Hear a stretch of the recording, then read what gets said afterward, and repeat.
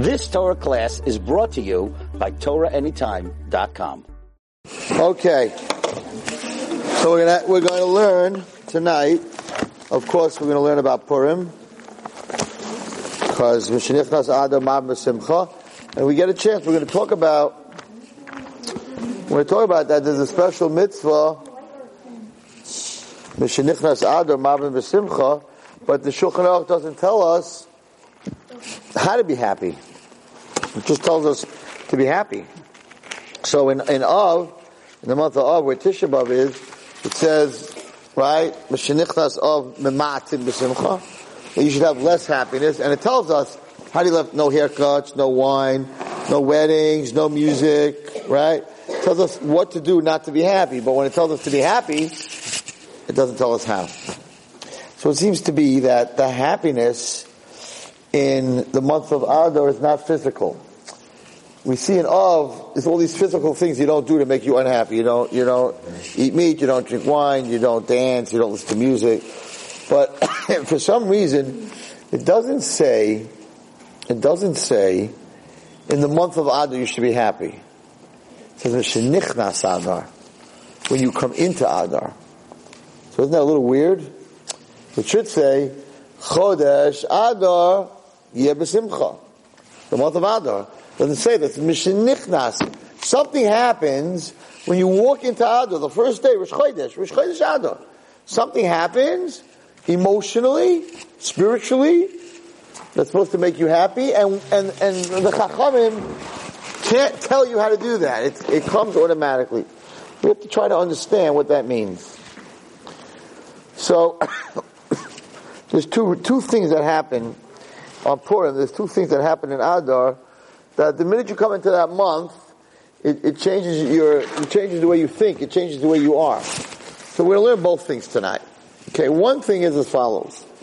Well, first of all, we spoke about this last night a lot. It's just very fascinating to see the Torah and how Hashem doesn't forget anything, and how everything is woven, mamish, like a puzzle being put together. So, the Gemara asks, Esther min HaTorah minayin, where do you see Esther in the Torah? Right? And the Gemara says from the pasuk, Haster Aster is Panai. Astir spells Esther. Hashem said, when Hashem was very angry at us, He said, I'm going to hide my face from the Jews. I'm going to turn my face away and they're going to get into big trouble. So Esther comes from Haster Aster. Esther, right, means also from Sasya, from something that's hidden. And we know that Esther wasn't allowed to tell Achashverosh that she was Jewish. So she had this big secret. Right? Aster is Panai.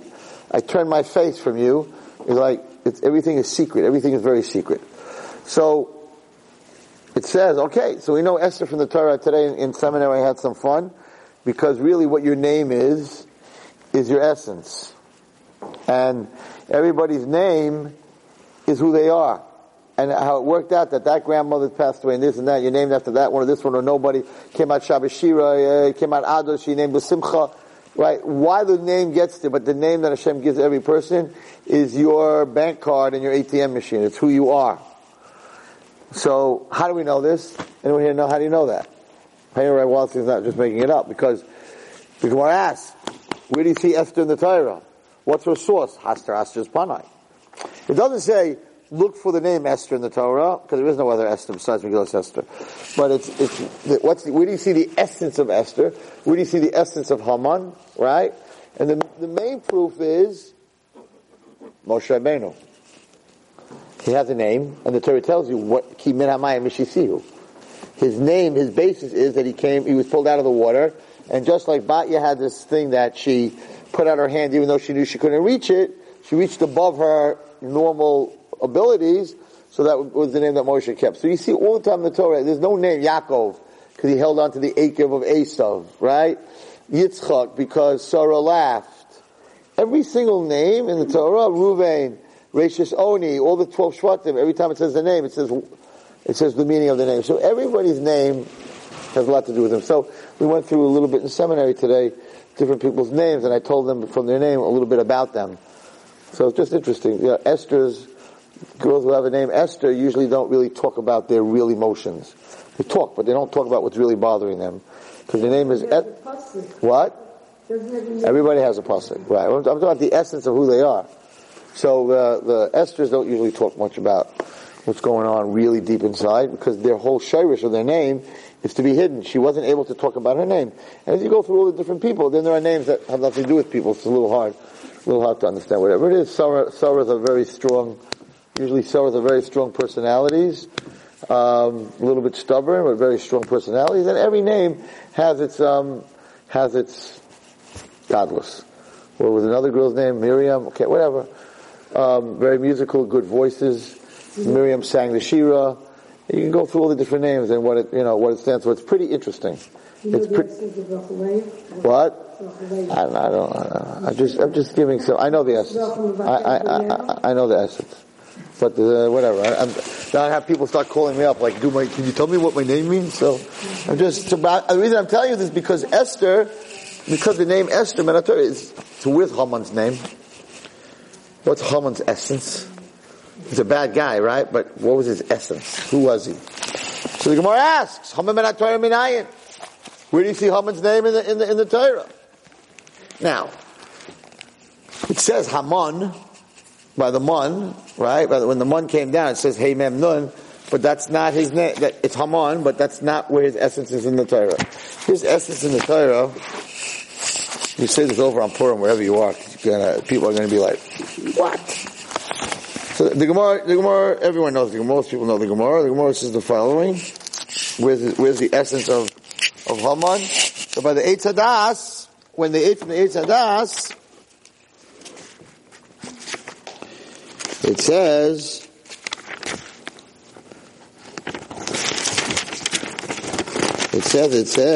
she ate from the Eitz Hadas. And Hashem said to Adam, where are you? And Adam said, I hear your voice, but I'm not dressed. I'm hiding. Hashem said, who told you you're not dressed? Did you eat from the tree I told you not to eat? Haman ben HaTorah. Where do you know Haman from the Torah? Says the Gemara, Hamina ate. From the words Hamina ate. Haman's essence was what? Was the tree. What was the essence of the Avera of the tree? Jealousy. The snake was jealous of Adam and Chava. He saw them together. And he told Chava, Hashem has something you don't have. So the first Avera we did was based on jealousy, and that's why jealousy is one of the hardest things to overcome. What was the story with the Eitz Hadas? Adam and Chava had what? They had everything. They had everything in Gan Eden was theirs. Except for 2 trees. Right? It doesn't even talk about the Eitz HaChaim. That was later. Hashem told them not to eat from the Eitz Hadas. Then when they ate from the Eitz Hadas, Hashem said they throw them out because they're going to eat from the Eitz HaChaim. Right? So, Haman had everything. He was second in command. He was going to become the king. He tried to poison, through Bixim Viseresh, he tried to poison Achashverosh. He was the richest man in the whole of Achashverosh's country. He had 10 boys. By then that was a big thing. They had 10 sons. He was the most powerful, political, richest guy. He had everything. All the Jews bowed down to him except for one. And because of that one, he couldn't get that one, which was Mordechai. He said, Hakol Eino Shavali. It's all worthless to me because there's one thing I can't get.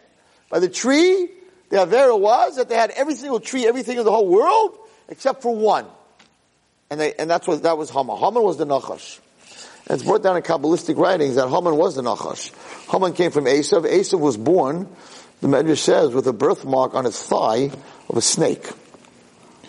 Haman came from the Zuhama of the snake. I'm going to get into the whole story, but Esav, and he came from Esav, of course. Haman came from Esav. He came from Amalek.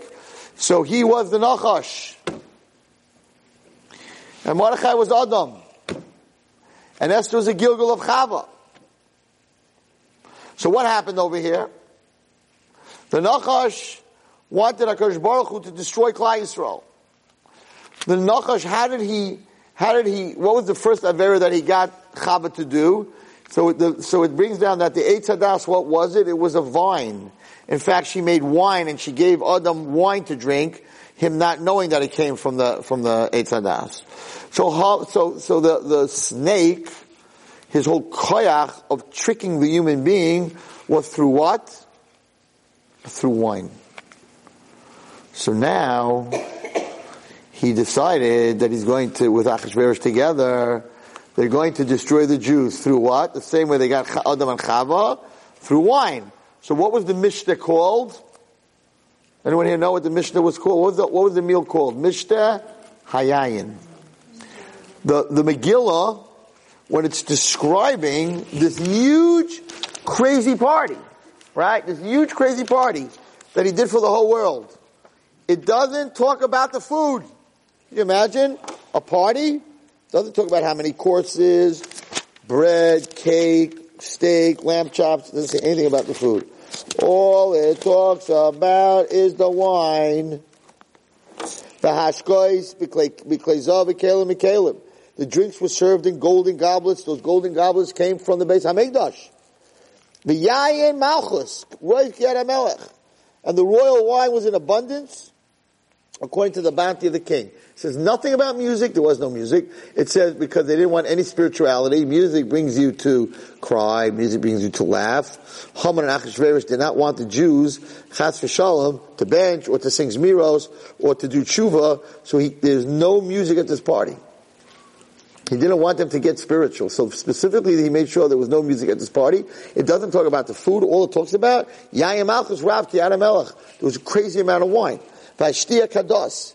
And the wine was according to the law. What was the law? Ein Oines. That you weren't allowed to force anyone to drink the wine. Ki Kain Yisad HaMelech Al Rav Beisay Lasuk Kusayin Ish V'ish. The king ordered all his officers in the house that they should do according to every man's pleasure. So it says if you were 30 years old, they gave you 30-year wine. If you were 60 years old, they gave you 60-year wine. If you're 100 years old, they gave you 100-year-old wine. But they weren't allowed to force anyone to drink the wine. You want to drink, you can. If you don't want to drink, you don't have to. Now usually in Persia, if you know anything about Persia, if they put wine in front of you, you better drink it. Because it's a big insult to the host if they put something in front of you and you don't eat or drink it. So how come here the king didn't make the Jews drink the wine? Because Haman said, the Nachash said, if you're going to force them to drink the wine, then Hashem is going to get angry at them. They're going to say, it's not our fault, the king forced us. So you have to make sure that the law is, no, you don't have to, only if you want to. It was a trap. It was a huge trap. And Mordechai, who was Adam, said, I've been here before. Listen to me, guys. This is the Nachash. This is a trap. This is not a party because the king likes you. This is because they want to take you down. They want to destroy you. But the Jews didn't listen. So the Nachash took us down. How? The Nachash took us down with wine. He was now taking the Jews again down with wine. What happens? It's unbelievable. What happens? So it was grapes. But it was the Eitz Hadas, right? It was a tree. So if you look, it's unbelievable. When I learned this, I was like, wow. If you don't believe in Hashem and you don't believe that everything's woven together, you learn Megillas Esther, you don't have a choice. Listen carefully. He comes home, Haman. He comes home. First of all, how did Esther take the Nachash down? How did she take Haman down? What did she invite him to? What was the party also called a Mishteh Yayin? So if you could come with the king to my Mishteh Yayin. So it's brought down very interesting. When you destroy Tumah, when you destroy the other side, you're not allowed to use Kedusha to destroy them. Because if you use Kedusha to destroy them, then they take part of that Kedusha and that gives them life. The example brought down in the Medrash and in many other places, Zohar Pashat Balak, says that Bilam, who was this big sorcerer, who was the Tumah of the world, right? He was flying in Shemayim with his soldiers. And Pinchas took the tzitz hazav from the Kohen Gadol, from Aaron, which said Kodesh Hashem, and he shined it up to them, and they took away their magic, and they all fell down to the earth. And then Pinchas was going over to Bilam to kill him with the Shem Hashem that Moshe Rabbeinu used to kill the Mitzri. Hashem's name. And Moshe Rabbeinu was standing there, and he told Pinchas, don't you dare use that name to kill him, because if you kill the worst Tumah, but you use the name of Hashem, the Tumah side is going to get the name of Hashem. You can't give them the name Hashem. Take his sword out of the scabbard, and kill him with his own sword. It was called the sword of snakes. He had a magical sorcery sword, Bilam. It was called the sword of snakes. It had, on the handle, it had pictures of different snakes. And because he fell to the ground, Pinchas took his sword and cut his head off. When he cut his head off, his head and his whole body turned into millions of snakes. So it's brought down in the Medrash. He was the Nachash. So he used the Tumah's Tumadika weapon to kill itself, and therefore the Tumah got no Kedusha. Esther, who was Chava, said, I'm going to destroy the Nachash with his own weapon. He used wine to destroy me. I'm going to use wine to destroy him. But there's something very interesting here. Hashem's name, Yud-Kei Vav-Kei, right? Yud-Hei Vav-Hei, is his name of Rachamim. That's his name of Rachamim. His name of Din, if you open up some of your Sidurim to Rosh Chodesh, you'll see in Musaf Rosh Chodesh that Hashem's name every month is spelled differently. In the month, the worst name is the Din name, is when Hashem's name is spelled backwards. Instead of Yud, Hey, Vav, Hey, it's spelled Hey, Vav, Hey, Yud. Backwards. When Hashem's name is spelled backwards, he goes from Rachamim to Din. What month is that? Tammuz. In the month of Tammuz, Hashem's name is spelled backwards. The month of Tammuz was the beginning of the destruction of Eretz Yisrael and the Beis HaMikdash. Now, so she invites him to this party, right? She's very careful, knowing who Haman was, knowing that he was the Nachash, knowing that he wanted to bring Din on Klal Yisrael. So in the invitation, this happens to be a little bit deep Kabbalah, but it's very, very fascinating. In the invitation, she invites him like this. Listen carefully. She goes to the king, and the king, you should know, anytime it says Hamelech, and it doesn't say Hamelech Achashverosh in the Megillah, it's talking about Hashem, not Achashverosh. That's why some Megillahs are called Hamelech. So she goes, listen to this. Vatomer Esther, and Esther says, Imal HaMelech Toiv, if it's okay with you, Hashem, right, listen carefully, she's going to want to bring Hashem into this, but she's going to want to bring him in the name of Rachamim, Yud-Hei Vav-Hei. So she says, she invites Hashem, she invites the Melech, right? Imal HaMelech Toiv, if it's okay with you, Hashem, Yavo, Yud, Hamelech, Hey, V'Haman, Vav, Hayom, today, which is a Hey. So she spells Hashem's name the right way. That you should come, the king should come with his name of Yud-Kei Vav-Kei, of Rachamim. Come to the party, but don't come B'Din Hashem. Come to the party, B'Midas HaRachamim. So she says, Yavo HaMelech, Yud-Hey, V'Haman, Vav, Hayom, Hey. Okay? So she prepared the party to be totally Barachamim. Haman,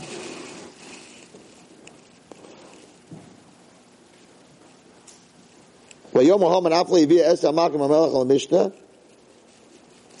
got to the party and she invited me to come back again with the king. All this is not worth anything to me. As long as I see Mordechai, the Yehudi, sitting there not getting up for me. He turned Hashem's name around. If you take the words, right, all zeh, and all this, zeh, the last letter of zeh is what? A hey. Einenu. It's not worth. The last letter of Einenu is a vav. So you have hey vav. Shava, worth. Hey, li, to me, yud. You have Hashem's name spelled backwards. Hey, vav, hey, yud. So he comes back and tells his family, there's a Midas HaRachamim, we have to change the Midas HaRachamim to Midas HaDin. Zeresh, who was a Rasha, and all his loved ones, his whole chevra, right? The Satan and his whole chevra said, Yasu eitz, make a tree, 50 feet tall. And in the morning, tell the king to hang him on the tree. He became very happy. and he made the tree. So now 2/3 of what happened by the Eitz Hadas just happened. One is the Eitz Hadas was wine. She invited him to a party of wine.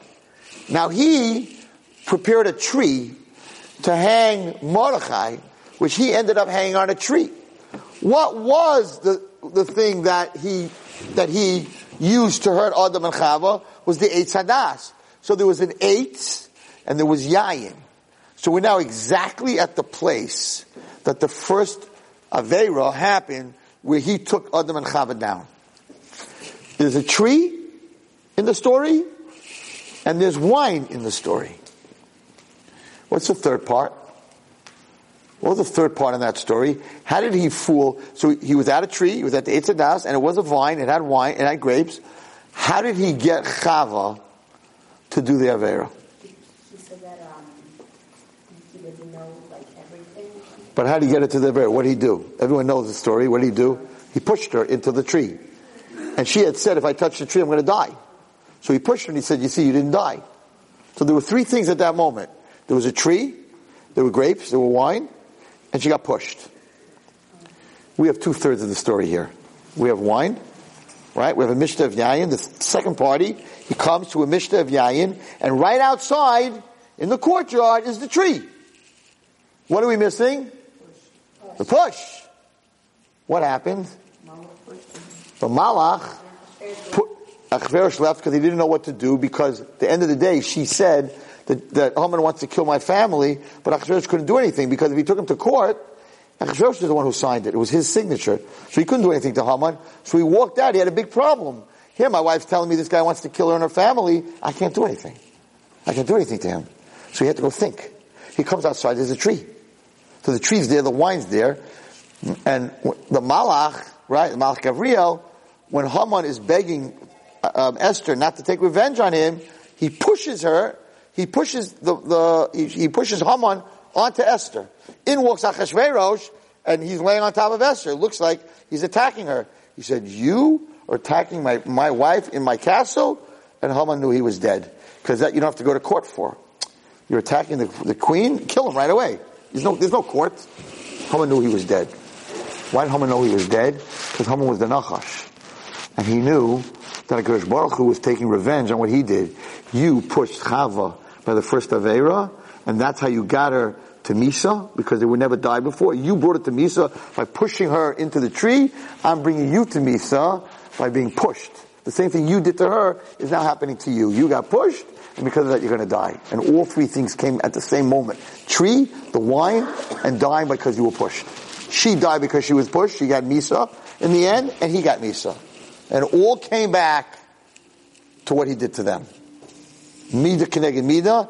Not only Mida Keneged Mida, but every detail of the Mida Keneged Mida happened in Megillas Esther. It's not normal. Hashem doesn't miss anything. You think you're going to hurt someone, do something to somebody, you're going to get away with it, you're going to get it back exactly what you did to that person, the exact same way, in the exact same place, in the exact same time. And that was the downfall of Haman. And he was the Satan. And he tried to get the Jews to be destroyed, and she ended up saving us. He went down at a Mishteh Yayin on a tree by being pushed. Godless. Okay. You're tired, so you're not like jumping out. You should be a little Rikida right here, dancing. I can't believe Hashem did this. Look what happened. Unbelievable. Okay, but you're all very tired. I came late. It's my fault. All right. I don't know. These things excite me. I don't know. What should I tell you? When stuff comes together like this, it's like, wow. Okay. So let's go back to answering our two questions. How does one become happy? And why is it Mishnichnas? Why isn't it just the whole month of Adar, Mava Misimcha? So the Torah says like this. 2 points. Point number 1. The Medrash talks about this. I talk about this a lot. I use it a lot when I talk to girls who have gone through trauma and gone through things. So we all know that Esther's mother, Esther's father died when her mother was 3 months pregnant. Okay? And then at childbirth, her mother died. So Esther never had children. Had parents. And now, when she was born, It says that. Vayihi oimein es Hadassah, he Esther bas doidoi. Esther was Hadassah, she was the daughter, the niece. Ki ein law of the aim. It says it's not a medrash. The Megillah says, because she had no father or mother. When her father and mother died, he took her for a daughter. Okay? So she never had any parents. Now you have to understand, she had no parents, she stayed by Mordechai. The Medrash says she was extremely tznuah. She never left the house.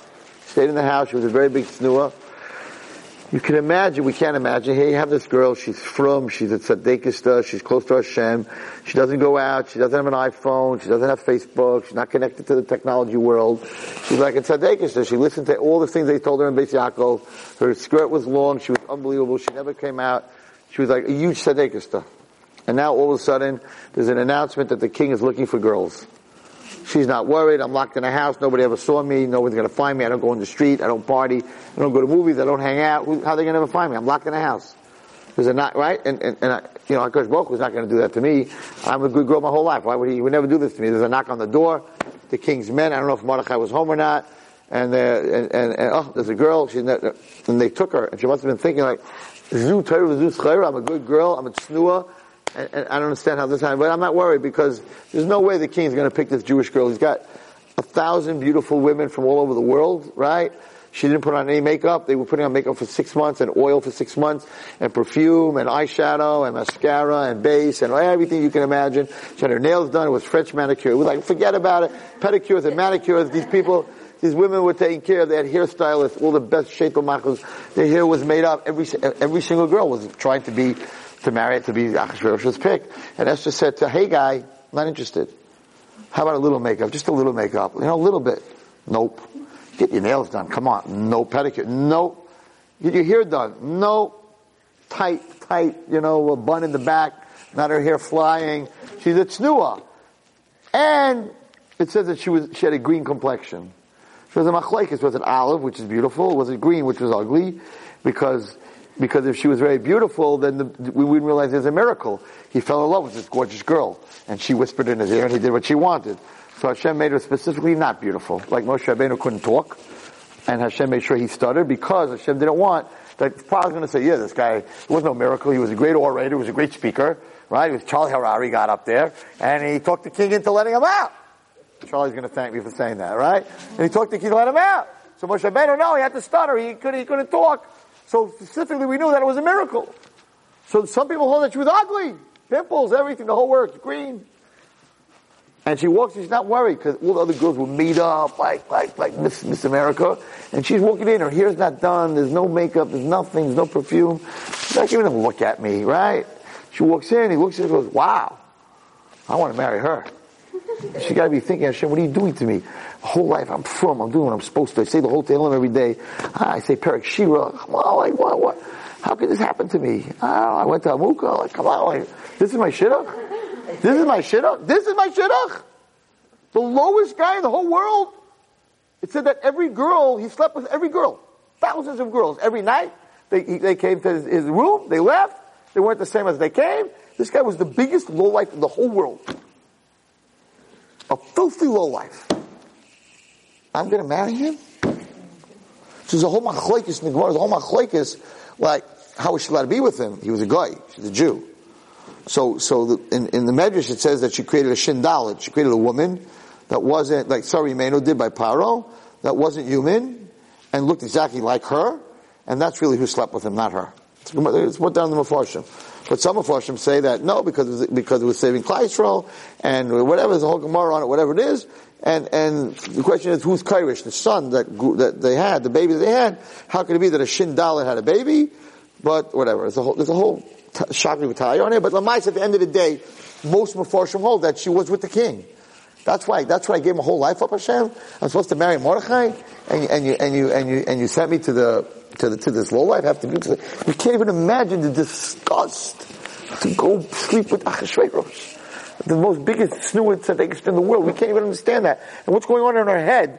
Like, oh my gosh, that's how you take care of me, God? You take away my parents? And then I want to marry a nice Jewish guy, and you send me into this law? Like, what's going on in her head? She must have been like, where's Hashem? So Mordechai, when he sends a message to her, and he says, I need you to go into the king, I need you to save Klal Yisrael, and she says, I can't, because my life is in danger, because if the king doesn't put down a scepter, they chop your head off, right? So she sends him that message. So, what does Mordechai send back to her? He says, Mordechai says to Esther, L'chashav al Esther, you tell my niece Esther, al tidami benafshech, don't worry about yourself. Okay? It's not about you. If you're going to waver, and you're not going to go in and help Klal Yisrael, you think you're the only one that can save us? Hashem will find someone else to save us. And you and your whole family are losers. You're a bunch of losers. You're going to be lost. Who knows? This must be the reason that you became Malchus. Everybody asks the kasha. That's what you tell your niece? You're telling her to go put her life on the line? That she's going to get her head chopped off? And you're telling her that if you don't do it, don't worry about yourself. If you don't do it, you're a loser? And your whole family's a loser? And don't worry, you think you're the only one that can save us? So he's trash talking her. I don't know if it was my niece, girls, and I was sending her in on a life-endangering mission, I would say to her, listen, Esther Shefala, you need to do this for the Jewish nation. Listen to me, we're not going to sit there quietly.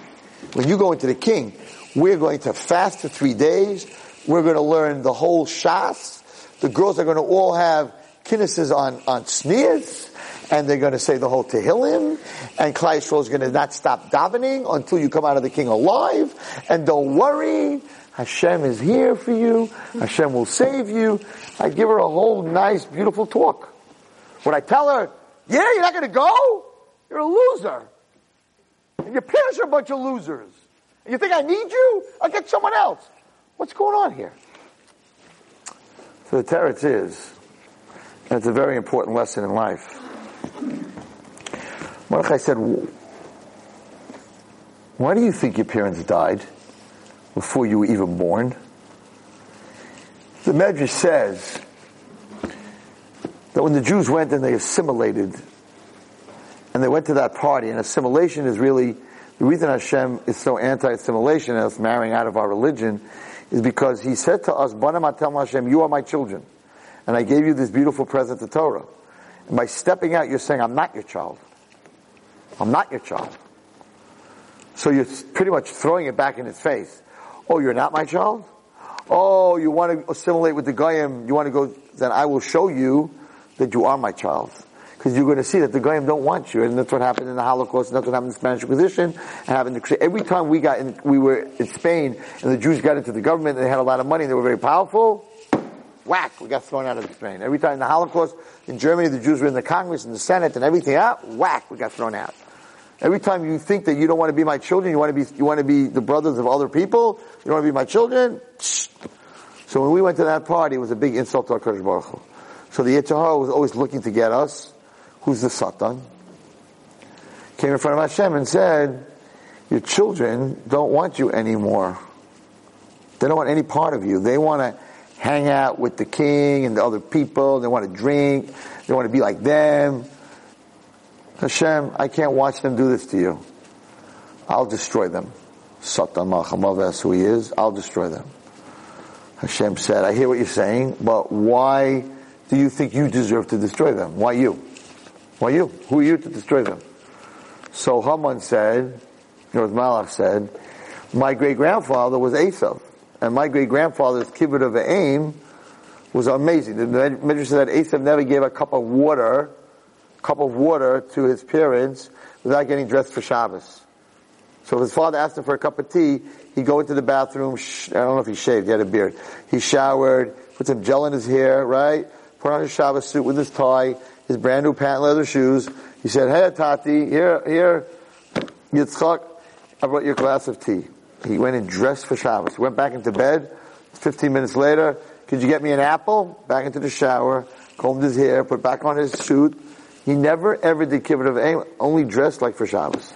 His kibbut of aim was amazing. So Haman said, I'm now cashing in the 22 years of kibbut of aim that he did and Yaakov didn't because he was working my love on, that I want to be the one that destroys them. Okay? You're going to be the one that destroys them in the midst of kibbut of aim. Into the din walks the Malach Michal and says, Hashem, one second. There is a girl that's living in Shushan where Haman is, who has bigger kibbut of aim than Esav ever had. Malach Haman said, really? Who is she? This girl never in her life answered her parents back. Never said I'll be home at 11 and showed up at 11:15. Never ever did anything wrong to either one of her parents, not even a drop. Esav, his father told him not to marry from Canaan, and he married from Canaan. So even though he did a lot of good stuff, he also did bad stuff. This girl never did anything bad to her parents because she had no parents. From the day she was born, her mother died at childbirth. She is the perfect kibbut of aim girl. The Malach of Haman, the Malach of Esav is not so stupid. He said, it's very nice, I hear you, there's a girl like that. She never did anything wrong, but she never did anything right. She never served the tea. She never brought them anything. She never stood up when they walked into the room. So, you can't compare it to my Asa where I come from. He did so much kibbut of aim. So the Malach Michal said, sorry, by Jews, the halacha is machshava k'maisa. If someone rings the bell and you want to go downstairs to give them $1, and you take out $1 from your pocketbook, you run downstairs, the person's gone, there's no one there. Since you wanted to do the mitzvah, even though you couldn't do the mitzvah, consider like you did the mitzvah. You're going to visit someone who's sick and your car breaks down, you can't get there, it's closed, the hospital is already closed, you can't go. You went, you tried, you get the mitzvah. An Aveira, if you want to do an Aveira and you have a flat tire and you can't get to the Aveira, it's not, machshava is not considered an Aveira. It's a special thing Hashem does for His Jewish children, that if you have a thought to do bad but you don't end up doing the bad, it doesn't count. But if you have a thought to do good and you end up not doing the good, it counts. So he showed that every morning Esther woke up and she would cry to Hashem that I wish I had parents. Not because I need parents, but because I don't have parents, I can't do kibbut of aim. So every single day in her life she cried to Hashem that I don't have the mitzvah of kibbut of aim because I don't have parents. And therefore Hashem considered like she kept all the mitzvahs of kibbut of aim. So now there was one girl in the whole Jewish nation that was bigger in kibbut of aim than Esav. And that was Esther. Mordechai had Ruach HaKodesh. And Mordechai knew this. So he sent a message to her. And he said, listen, if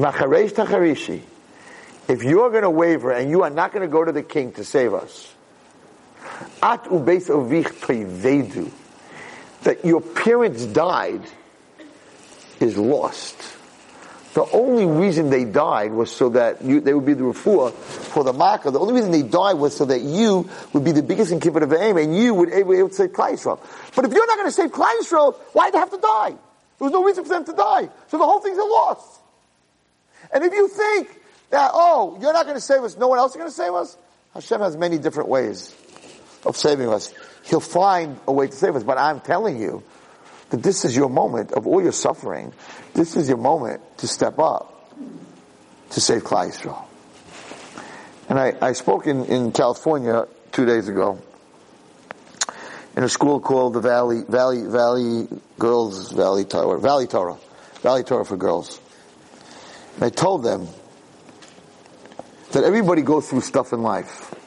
The reason you go through stuff is if he got the Lamalchus Ke'es Hazois. There's going to come a time that all your pain and everything that you went through, you're going to be able to use to help someone else.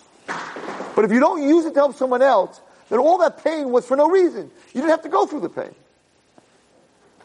Myself, I'm not going to get into my whole story, but I went through some stuff in 3rd grade. And the reason I'm a Rebbe and the reason I did everything was because I wanted to make sure that the boys I'm going to teach in 8th grade for 30 years, 750 guys, whatever it was, they're not going to go through the same thing I went through. So therefore I used my pain for gain. But imagine if I wouldn't have.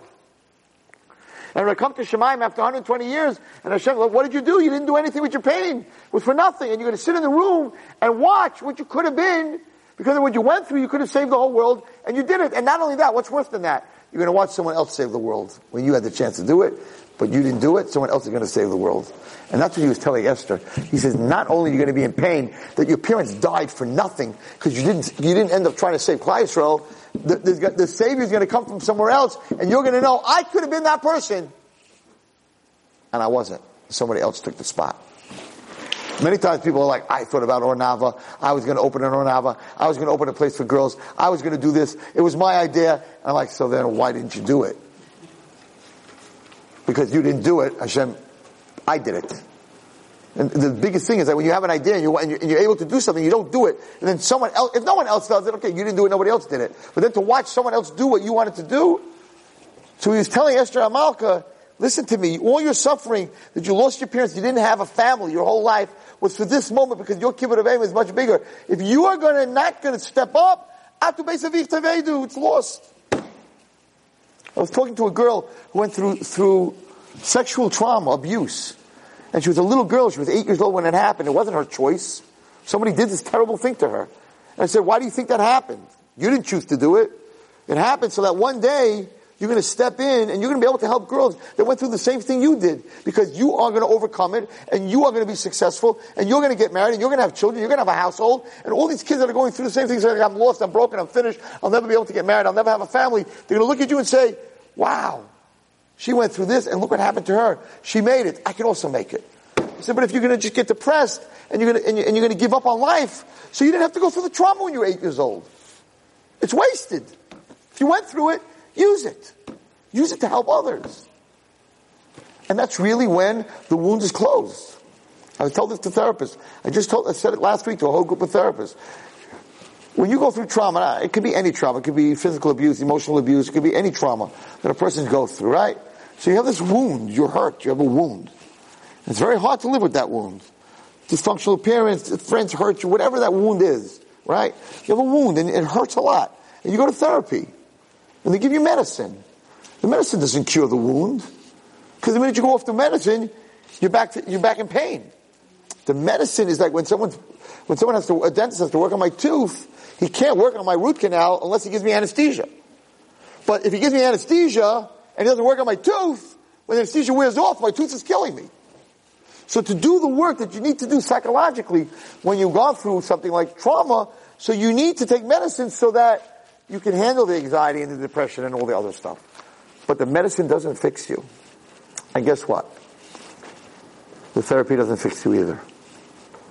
The therapy gives you coping skills to be able to continue in your life with that pain. So if you have a good therapist, you're able to go on, you're able to have a normal life. But what happened to you stays there. And it's a bad thing. So you have this bad thing in your heart that happened to you your whole life. There's only one thing in the world that closes that wound totally. And that's if you take your pain and you use it to help other people. If Hashem would come to me tonight in a dream and say, Zechariah Wallerstein, I could give you your life over again and we'll skip the whole thing that happened in third grade, I would tell God, absolutely not. I must go through what happened in third grade, because if I didn't, there'd be no Ornava, no Ateres Nava, no Ateres Miriam, no BCA, and no ranch in Bethel. Because had I not gone through that, I would not be interested in helping people. I'd be making a lot of money, driving a fancy car, and I probably right now would be in Florida having a good time. I definitely, as a guy growing up, had no interest in chinuch and teaching and girls and teaching girls and Torah and any of that stuff. That came from my pain, and that I wanted to make sure that what happened to me wouldn't happen to others. And that's why I went into chinuch, and my friends thought I was nuts. You're not going to chinuch, you don't even know how to spell Gemara. You don't even know how to spell Gemara. If God would come to you and tell you, if I could give you your life over again without that trauma, but because you went through that trauma, you built a hospital, you built an organization, you changed the world. And you're like, no, God, if I live again, I need to go through that again. Then the trauma becomes positive. It's no longer negative. In your life, the trauma caused you to become a super person, to be able to change the life for others. Therefore, the trauma, the person who did it, is chai misa, is chai whatever it is, Hashem should punish him. He's a bad guy, or she's a bad guy, whatever. That person's a very bad guy, and they'll get this. As you see, the Nachash got his. On the tree, with the wine, in the same place, gonna hang. The same thing you did to someone else is gonna happen to you or your kids. God doesn't let nobody get away with nothing. Nobody gets away with nothing. You don't get to see 3 generations, the person that abused you, his grandchild got abused. You don't get to see the whole picture. Hashem, you see in this, from Megillah Esther, Hashem, everything is midah keneged midah. So the person who hurt you, whoever that is, they're gonna get theirs. But what about you? Once you say, I need that as part of my life because that's made me who I am and I helped the whole world, then that trauma becomes positive. If you're not willing to live again without it, you want it to happen again, it's no longer negative. Once it becomes positive, the wound is closed. It's gone. It doesn't bother you. You don't think of it. Just the opposite. You're like, since that happened, I'm going to do more. I'm going to do more. I'm going to do more. I'm going to help more. I'm going to help more. I'm going to help more. It's not a painful thing anymore. It's a very positive thing. Somebody who had trauma can't even understand what I'm talking about. Like, what are you saying? I got so hurt. What are you saying? But if you use it, if you're in my position and you used it, and you use it to build and to help other girls and to help other people, and wow, it becomes a positive thing. That's the way you close the wound. Mordechai said to Esther, it's time to close the wound. You have no parents. That Hashem took a tznuah who was locked in her house, pulled her out and put her into Achashverosh's bed. That pain of what happened to you, your whole life, is now ke'es hazois. It's now to save Klal Yisrael. And if you don't use it, it's all for no reason. You could still have parents, you could be in Beis Yaakov, you could be in your house, nothing to do with no Achashverosh. Ke'es hazois. This is the moment. And she saved Klal Yisrael. And it's called Megillah Esther, not Megillah Mordechai. She took all her pain, she stepped up, and she saved the Jewish nation. And we celebrate this every single year. Mishenichnas Adar. When you come into the month of Adar, and you see the picture of what happened in Adar, you see that the trauma and the pain and the suffering that you're going through, there's a reason behind it. It's not that God forgot you, or God's mean and wants to hurt you. You see this whole story, you see this poor girl, what she went through, and in the end you see the whole thing was for her to save every single woman, child, Jew, rabbi, everybody. She saved the whole Klal Yisrael. And all that pain was a cheshbon. She couldn't have parents, give her of aim, Haman, the Malach, there's a whole cheshbon. When you realize that there's a whole cheshbon in the world, that God doesn't do things randomly, but everything has a reason, then you come into Adar and you're like, you know what, I'm going through some hard stuff, but I'm not in so much pain. Because I realize that there's a reason for it. And I realize that one day I'm going to use that pain for something positive. And that brings simcha. It's not drink wine, listen to music, eat potato chips, go eat donuts, eat your favorite food, that's going to make you happy. That's not what Adar is all about. It's a psychology. It's a different way of thinking. Well, that's one answer. And the second answer, it's very late, I'll just say it to you very fast. And it has to do with this week's Parsha, and it's very, very beautiful. It's Rav Shimshon Pincus says this on Purim. I remember the first time I heard it, I was like shaking. And he said the following, I'd say it very fast. He says, Purim is bigger than Yom Kippur. Yom Kippur is Yom Kippurim. Yom Kippur is like Purim. So if I tell you that RC Cola is like Coca-Cola, which is the better cola? Coca-Cola. I'm comparing the RC Cola to the Coca-Cola. So if Yom Kippur is Yom Kippurim, it's like Purim. What's greater, Purim or Yom Kippur? Purim is greater. Come on, girls. Does that make any sense? You eat hamantashen, you drink wine, you act like an idiot, right? You run around, you give a shugana, half the place is drunk. Yom Kippur? It's bigger than Yom Kippur? Doesn't make any sense. And the answer is unbelievable. What happened on Purim? Mordechai got up and told all the Jews, he ripped his clothing, he put sackcloth on his head, he told all the Jews that I saw in Ruach HaKodesh last night that God wrote a gezerah, an edict, that we should all die. kids, parents, women and children, God wrote us off. The first time in the history of the Jewish nation in the world, ever, that God said, wrote a Gzeira that we should all die. Moshe Rabbeinu was always able to break the Gzeira, the Egel, the Man, all that stuff. Every time Hashem wanted to make a Gzeira, Moshe broke it. But this Gzeira was signed. Hashem signed that on this day of Purim, on the 14th day, every Jew, mother, child, every single Jew in the world will be destroyed. So Mordechai said, I want you all to know that God gave up on us. We're done. We don't have God no more. The first time ever God said, bye-bye, you are all done. Okay, God might have given up on us, maybe we're not so good, but we have like a gadol, we have a rabbi. He's going to save us. The Jews were not talking to Mordechai. They hated him. They blamed him for everything. They said, if you would have bowed down to Haman, my kids would be alive, and everybody would be alive. Because of you, we're all going to die. So they hated Mordechai. So they didn't have a rabbi, they didn't have God. But they're not worried, because they have a Jewish girl in the palace. There's a nice Jewish girl in the White House. We don't have to worry. The Kushners live in the White House. There's nothing to worry about. Okay, God gave up on us. We don't have no rabbis, but we got Kushner. We're good. One morning, newspapers come out, the Shushan Herald, that our heroine in the palace, our insider, who didn't say who she is, Esther, just invited Hitler, Yamach Shemo, to a private party, a Nazi. She invited Haman, who was just as bad, to a private party. And we're like, what? She's supposed to save us.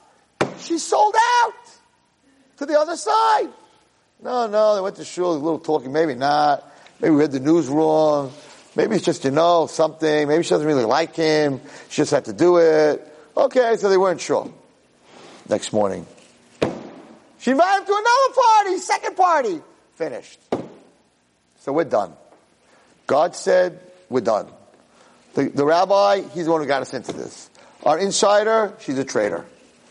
The Jews had nobody for the first time in their life to turn to. It says in the end of Mashiach, we're not going to have anybody to turn to, we're going to turn to Hashem. But here, we couldn't turn to Hashem, because Hashem wrote us off. So what do we do? The Jews said, God, you gave up on us, we're never going to give up on you. So they went to shul, they fasted for 3 days, and they prayed, they ripped their clothing, and they davened, and all the little kids fasted for 3 days, and they sat, and they learned. It says Haman saw that, and he knew when he saw the kids, they were learning about Kemitza, by the base of Migdash, and he saw the kids learning, he went back to Zeresh and said, we're done. If the Jewish kids are still learning, he thought everybody would go off to Derech. So we said to Hashem, you gave up on us, we're never going to give up on you. Ever. Hashem never had that reaction from us, ever. It's sort of like telling your wife you're giving her a divorce, and I don't have anything to do with you anymore, and I'm not giving you any money, I'm giving you nothing, and she turns around and says, you could give me a divorce, everything else, but I'm telling you, I'm going to love you anyway. That's what we told Hashem. You're giving us a divorce, you're throwing us out, you're killing us, we love you anyway. It's not going to change. Rav says, that moment, when the Jewish nation turned to Hashem and said, you gave up on us, but we love you, we'll never give up on you, the Shemayim shook. Never did God ever have a nation or a person or anyone who knew that Hashem gave up on him to turn around and say, you gave up on us, we don't give up on you. That moment of love that Hashem had for us, when we said that, was never before and never after. Yom Kippur, you don't eat, you don't have, all those different things. It's fear. It's a different relationship. When this relationship is more than love. It's like you know that your partner, your husband hates you, and you're like, it doesn't matter how much you hate me, it doesn't matter how much you punish me, it doesn't matter how much you beat me, it doesn't matter where you throw me, I'm going to love you anyway. It doesn't make a difference. He says that moment comes down every Purim. And that's why God says, Kol HaPosheh Yad Noisen Lo. Anyone who puts out their hand for tzedakah on Purim, don't ask him where he's coming from, who he's collecting for. Just put money in the hand. Don't let any hand go without you putting something in. Kol HaPosheh Yad Noisen Lo. Halach and tzedakah is you're allowed to ask, what are you collecting for? Who are you? Show me a letter. On Purim you're not allowed to ask. Put something in that hand. And the Zohar says that since that's the law in our world, it's the law in Hashem's world. And therefore, kol haposheh yad, anyone who puts their hand out to Hashem, he has to give them something on Purim. He has to give us a present, all of us, on Purim. So it says it's the biggest time for tefillah, and it's the day that women and men are supposed to daven v'sikim. My wife always supposed to daven v'sikim Purim morning. It's the biggest amount of tefillah. It's the biggest amount of love between HaKadosh Baruch Hu and Klal Yisrael.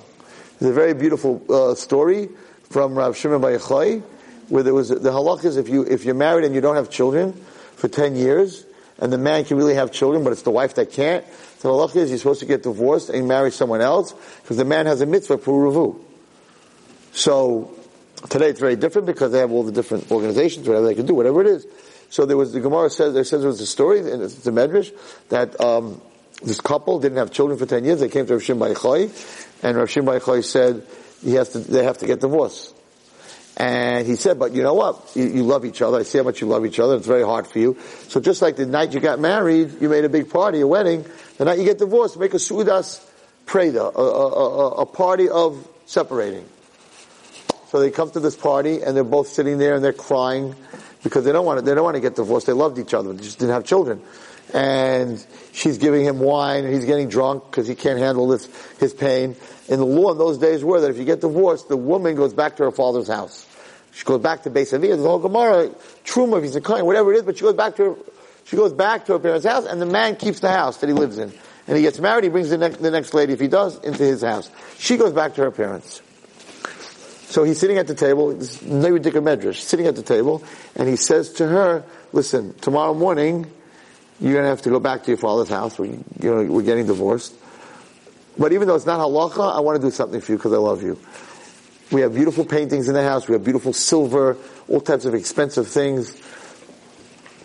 Outside of your ksuva, because he has to pay her, I want you to take the most precious thing. Whatever you love in this house, it's yours, and it's on top of your ksuva, not instead of your ksuva. You get your ksuva and you get the beautiful thing. She said, thank you much, I love you, and he fell asleep. She went next door to the yeshiva, Beis Medrash. She got 4 guys to carry his bed while he was drunk sleeping into her father's house. He wakes up the next morning. He says, this is wrong. I'm supposed to be in my house, just being your father. What am I doing in your father's house? She said, you made a deal. You said I could take the most precious thing in the house, and you are the most precious thing. So I took you. Now this guy was in trouble. What is he going to do? He said he made a promise. And now how does he give her a divorce? So he went back to Rav Shimon Bar Yochai. And he told him the story. So Rav Shimon Bar Yochai, my wife, I said something out of my mouth, and she took me, and now what am I going to do? How do I give her a divorce? And Rav Shimon Bar Yochai broke out. He started crying like crazy. Rav Shimon Bar Yochai asked him, why are you crying, Rebbe? Why are you crying? And he said, halavai, that Klal Yisrael would have felt that way when we left the Beis HaMikdash on Tisha B'Av. Halavai, we would have felt, we're going into Golus Hashem, you're the most precious thing, we want to take you with us. He said, maybe if we would have done that, Mashiach would have come. He said, you were misayre, you woke up. This feeling in my heart, Rav Shimon Bar Yochai said, your love for each other is unparalleled. And that's chus. Go back home, don't get divorced, you'll have a baby next year. And the Medrash says, Kachaya, the next year, had a baby boy. That's the love that we gave Hashem on Purim. We said the most precious thing, even if you wrote us off and you're giving us a divorce and you're killing us, the most precious thing in our life is you. There was never such a relationship between the Jews and God ever again and ever before, and therefore Purim, that emotion is woken up in God, whatever that means, and God says, whatever you want, just put your hand out. Your love for me, whatever you want. Imagine the husband, that's right? You love me so much, whatever you want. Here's the credit card. Here's the American Express Black. Go shopping. Go do whatever you want. So Hashem has an open hand totally on Purim, and a girl wants a shidduch, whatever she needs, whatever anyone needs, Purim morning, vasikin. And then always say Perek Chav Beis, Al Yelas HaShachar, on this year it's Thursday, on Tanis Esther, and also on Purim. So, I want to end this week's Parsha. In this week's Parsha, this is beautiful. This you should repeat the Shabbos. So, Hashem told Moshe to make the menorah out of one piece of gold. And it was impossible for him to make the menorah out of one piece of gold. So he asked Hashem, how am I going to do this? Hashem said, take the gold and throw it into the fire. And he threw this big chunk of gold into the fire, and out came a menorah, a miracle. So they asked the question, on top of the Aron HaKodesh was a slab of gold with 2 kruvim. The kruvim were angels with baby faces, facing each other. And it says, mikshatasa, that he should make it out of one piece of gold. It's harder to make that out of one piece of gold than the menorah. So how come Hashem didn't tell him, take this piece of gold, throw it in, and out will come the kruvim? She says, beautiful. He says, but what does the kruvim represent? 2 children. They were faces of children. He says, chinuch of children, you can't just throw it and see what happens. You have to work on every single part of it. So the thing that represents the chinuch of children in the Beis Hamikdash are the kruvim. So even though they have to be solid, they have to be miksha, you can't just throw it in the fire, bring up your kids and just say, okay, whatever will happen, will happen. No. The kruvim represent chinuch. Chinuch has to be chiseled out. Chinuch has to be done by hand, it has to be done slowly, and it can't be just thrown into a fire. And that's why the menorah went into a fire, but the Aron HaKodesh didn't. And they asked the following question. So these kruvim, I don't know if you ever saw pictures of them, so they were angels with these baby faces, and they faced each other when Klal Yisrael, like this, they had wings, and they faced each other when Klal Yisrael was at peace with each other. When Klal Yisrael wasn't doing what they were supposed to doing, the kruvim changed like this, and they faced away from each other. When the Romans came, and to the Beis Hamikdash, they found the kruvim not only facing each other, but physically intertwined with each other, with a female and a male face, right? And they brought it out and they said, look at the Jews, they serve they serve idols just like we do. And so Chazal asked, I don't understand. When the Beis Hamikdash was burning, was being destroyed, when Hashem was bedin, he was very angry at the Jews. The Jews were full of sins. Why were the kruvim facing each other? Why were they intertwined? They should have been facing away from each other. But the Romans found them facing each other, intertwined. So I'd like to read you the answer. It is so beautiful. From inside, it's a second and I'll let you go. And he says the following.